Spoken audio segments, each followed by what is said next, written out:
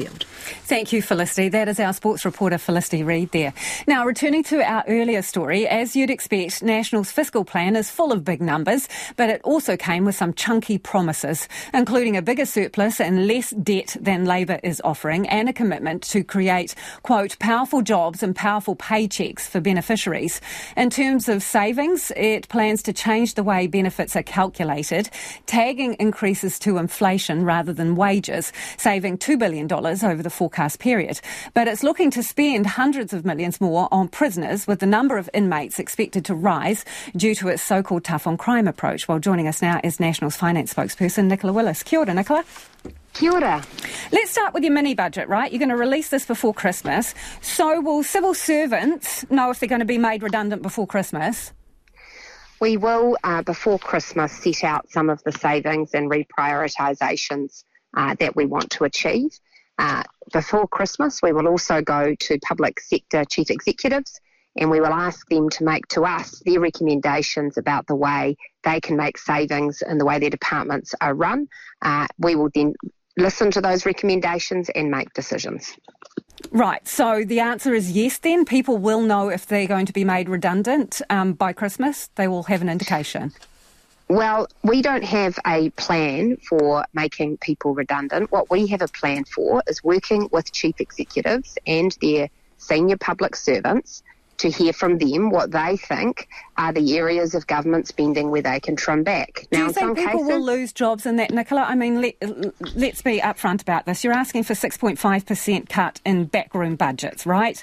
Your own leader said today, you know, if that means 200 comms people are taken out of the back of the room and they're replaced with nurses, so be it. So, I mean, people are going to lose their jobs, aren't they? We've identified 24 agencies who've grown their departmental costs by more than 60%. We're asking for a 6.5% saving. That will mean job vacancies not being filled. That will mean jobs that are on projects that we are stopping will no longer be necessary. Do you think there will be job redundancies or not? I think that will depend on the recommendations that chief executives make to us. It's a really important principle for us that the public service are engaged in working out where these savings are best made. In the same way that every household and small business across the country in this cost of living crisis has had to look at their outgoings and work out where they can do a bit of trimming back, we want government agencies to do the same thing. Right. Given that you're doing a mini-budget before Christmas, they'll know before Christmas if they're going to lose their jobs on that basis. So, well, we haven't determined precisely what will be in the mini-budget. That will depend on the recommendations that come to us from chief executives, as well as what we're able to achieve in our legislative timetable. Okay. So in terms of savings, National will effectively cut benefit increases by $2 billion. What will that mean for pensioners? National will be increasing benefits every year that we are in office and ensuring they keep up with the cost of living. We will not be changing the way that superannuation payments are calculated. They will continue to be indexed to the after-tax average wage. And in fact, pensioners can look forward to bigger increases in their pensions under National because they're tagged to after-tax average wages, and after-tax average wages will be higher under National as a consequence of our tax reduction plan. Why are you creating two tiers of beneficiaries? I don't think that we are. Well, are pensioners beneficiaries? They get the universal benefit. It comes under the MSD ministry. It's a benefit. So are you creating two different tiers of beneficiaries? And what's the difference between them?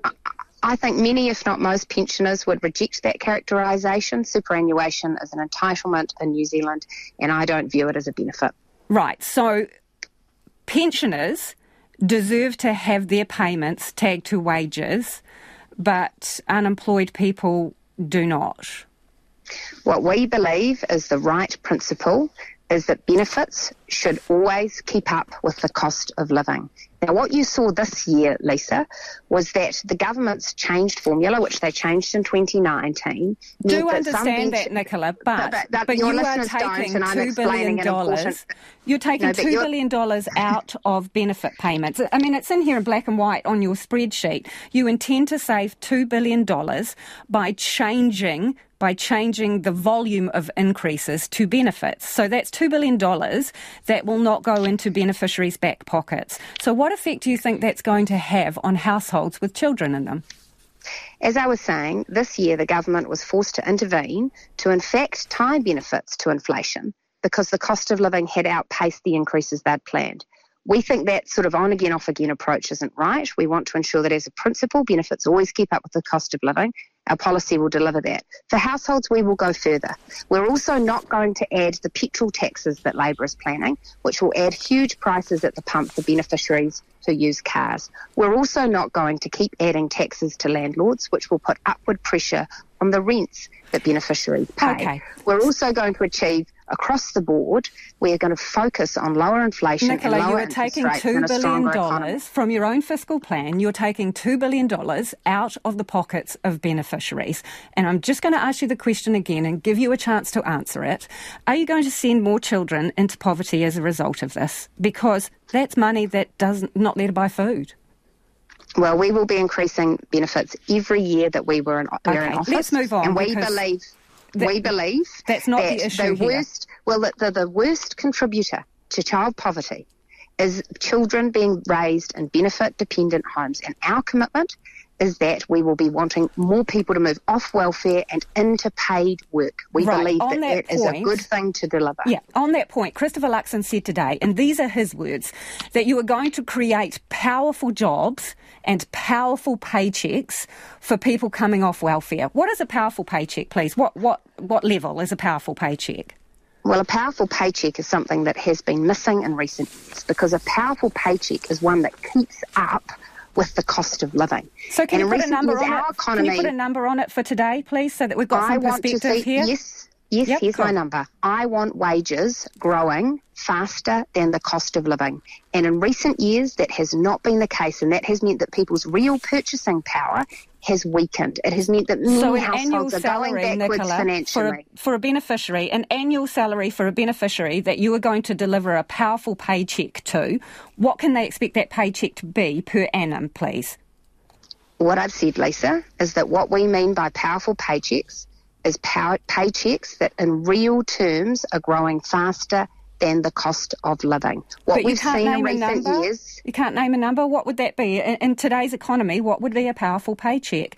Is it, for example, $54,000 a year, which is the living wage? Is it that, or is it more?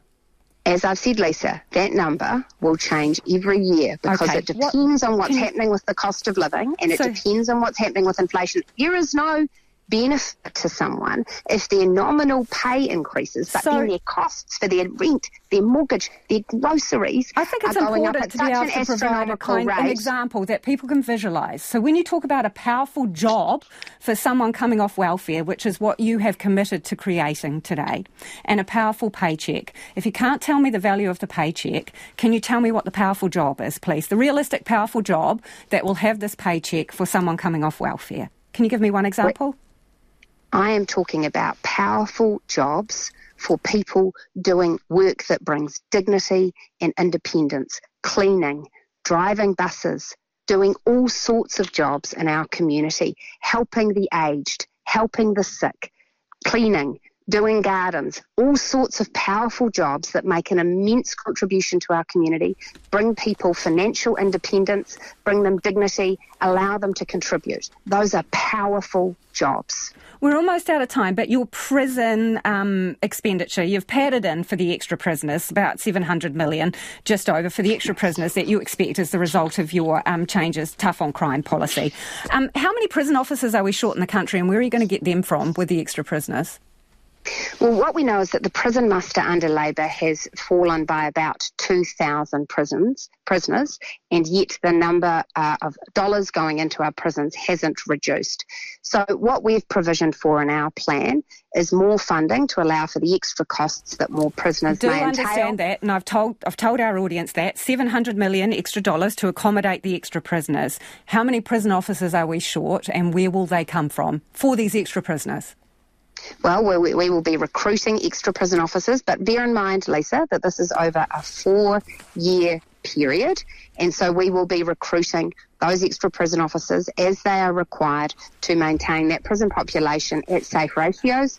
And what we've done is we've funded this policy very conservatively. We've funded it at the average per prisoner cost. In practice, it may be a little bit cheaper than that. Understand. Because there there are some efficiencies that will come through. We're going to have to go. Thank you so much for your time. That is Nicola Willis, who is National's finance spokesperson. They revealed their